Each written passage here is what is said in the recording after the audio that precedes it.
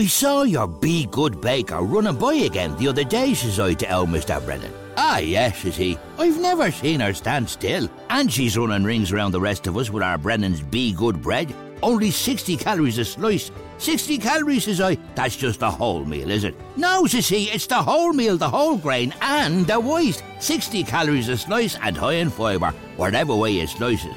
That's why anything baked is better with Brennan's. Today's bread today.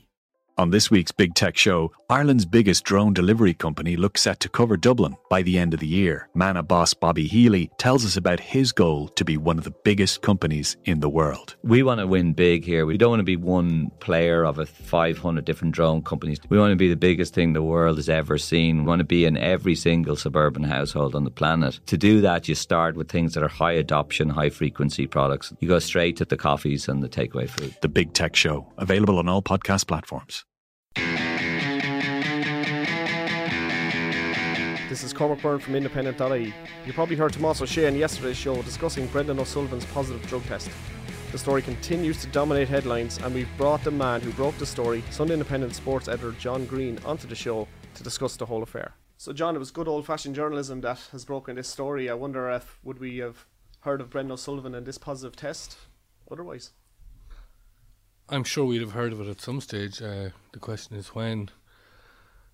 So when the story came out on Sunday, it was already 13 months since he had been tested, almost 12 months since the positive finding was returned.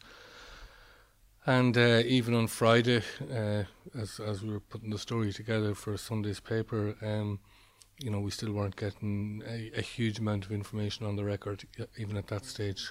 Although Sport Ireland did confirm when they were asked a direct question, they answered the question directly. Yes, there is a case. Yes. And obviously the press release then comes Sunday morning, backdated, and then you get the Sport Ireland one on Monday. I mean, it's the handling, even in reaction to your story, looks a bit haphazard, doesn't it? Yeah, it's been unravelling ever since. I mean, on Sunday morning when the paper came out, it was an unnamed player.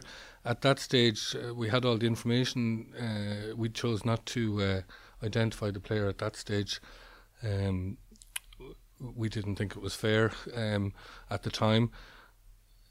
We didn't know the one piece of information that we didn't have, and I think it's the one piece of information which has caused the most, provoked the most reaction, is that the ban had been served. So it had been in effect served in secret. Not alone had the ban been served in secret, but it had also been served over two different periods of 11 weeks in 2016 and then a further 10 weeks in 2017. Now, we know from Sport Ireland's statement yesterday outlining why this has happened, it has been a rather protracted process. But there are still a lot of questions there, and there's a lot of questions too in terms of the reaction from the GAA world to this, and there has been some very vehement social media commentary about how unfair all this is on GAA players, which, to be honest, is extraordinary. Well, this is it. I mean, they get funding from the government, they get grants from the government, so they have to be held up. They have to be held to account. I mean, they're amateur, they're sports stars, and they're in a vaunted position. This is, how would you say, their career puts them in the spotlight.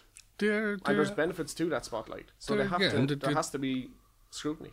The benefits for playing for your county, regardless of what county that is, but obviously for the better counties it increases in a multitude.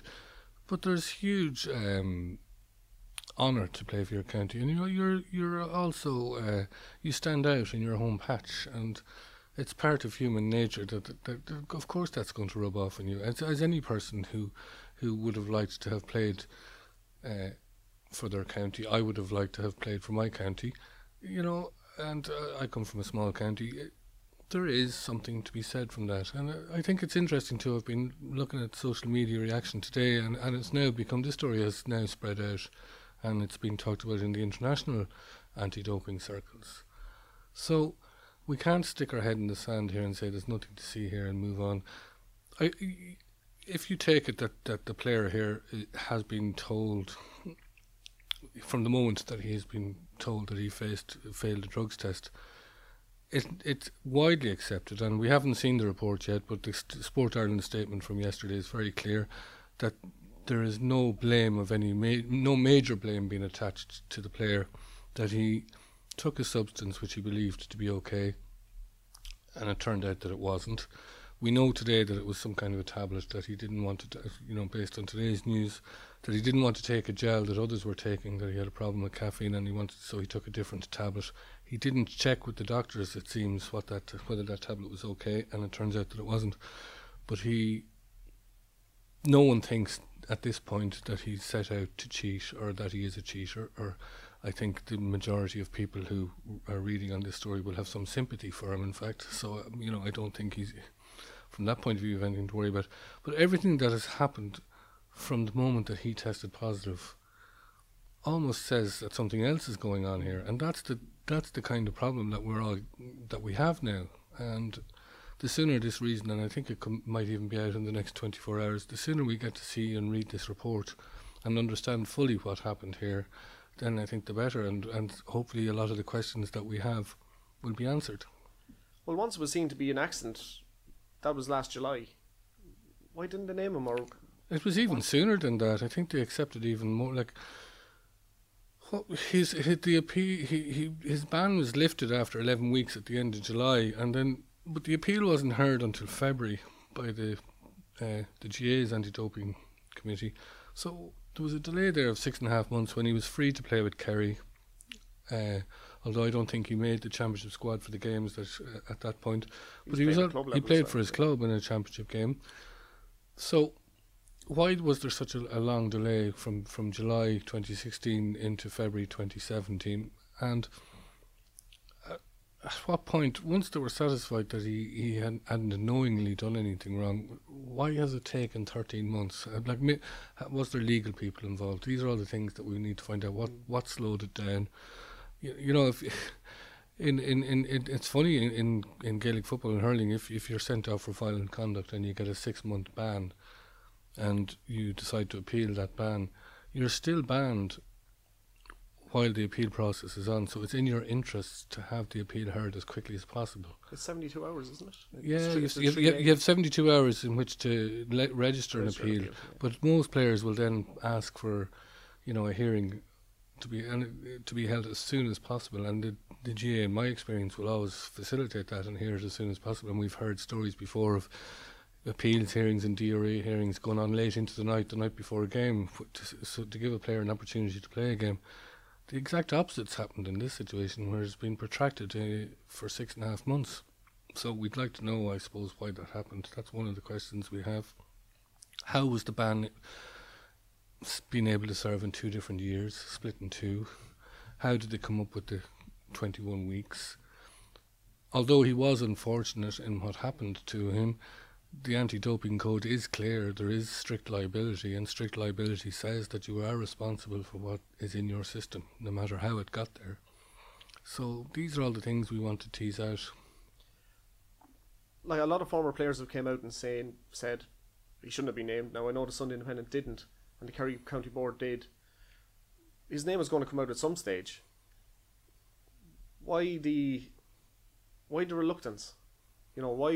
Why would the GA, as you said, I mean, it looks, because of the protracted process, it's almost inferring that there's something wrong behind the scenes. But this is it, there may be, all of this may be exactly as we're told it is, and there's no reason to think that it's not, other than the entire process that's happened since then. The thing to do here would have been to get out in front of this from the start and say that a player tested positive because they took this particular supplement. So from that point, we can then, were the other players on the panel warned about this? Were they told what had happened? Mark O'Shea says they weren't. So what action was taken, if any, to alert other amateur sports people who are subject to the anti-doping code that there was a product out there which appears to be innocent, which it says is okay to take, but when tested it turns out it's not okay to take.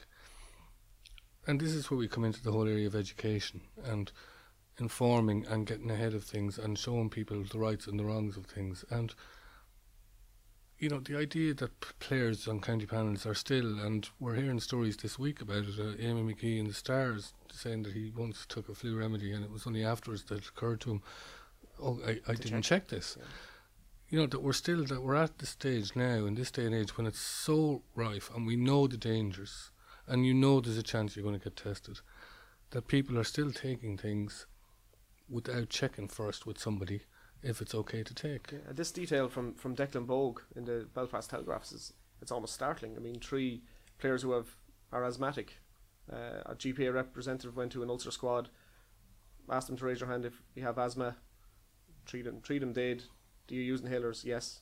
Have you ran this by the team doctor? No. And one of them, it turned out, had banned substances. I mean, or there are so many ways that you can get tripped up on this. You can buy an inhaler in one jurisdiction and you can buy the exact same inhaler in another jurisdiction, and there might be slight differences in how it's the composition of it, and one might be okay and you won't fail a test taking it, but the other will. In fact, I think there was some story like that in rugby at one stage, between a fellow who bought an inhaler in America and one on this side of the pond. Same inhaler, but there was different substances in it. One you will fail, the other you won't. So I think if anybody thinks I'm going to be on a county panel, I'm going to get checked. Everything that I take, I'm going to have it checked. But like GA players, their health is such a high, like the standards now are just crazy. I mean, the physical nature of the game, the running, the fitness, the gym work. Are we naive to think that people are not going to look for an advantage? I mean, even just to get onto county panels. I mean, do we think there are people in general society who go to the gym or who are physically active or who are just for their own, and who are prepared to who might be running in local events and stuff like that? Do we think there are people out there who might take something to help them, or they've got an injury and they might take something to help them through that injury? Do we think there's people like that in society? Absolutely, of course there are. So to think that there aren't some people who play football or hurling or soccer or rugby who won't do that is naive in the extreme. And we've also decided as a society that we're against doping. We're against it because we believe in protecting the sanctity of the sports, but we also do it because we want to protect the individual as well, because of the damage and the side effects and the harm that taking drugs does to your system. So that's one side, but then there's the financial side of it, which you touched on earlier. There's higher standards are applied now to anything that's publicly funded, be it in sport or in any walk of life. There are higher standards now than the sort of offhand way we used to approach things around here, where money would be handed out and it didn't really matter what it was for or how it was spent. It's different now.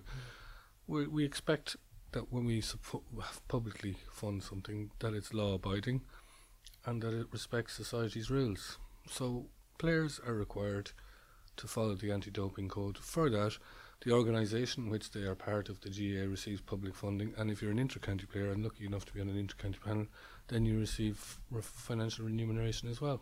And the integrity that comes with that needs protection. Yeah, absolutely. John Green, Sunday Independent Sports Editor, thanks for joining us today. Keep following the Throw In podcast for all the latest news on the GAA world.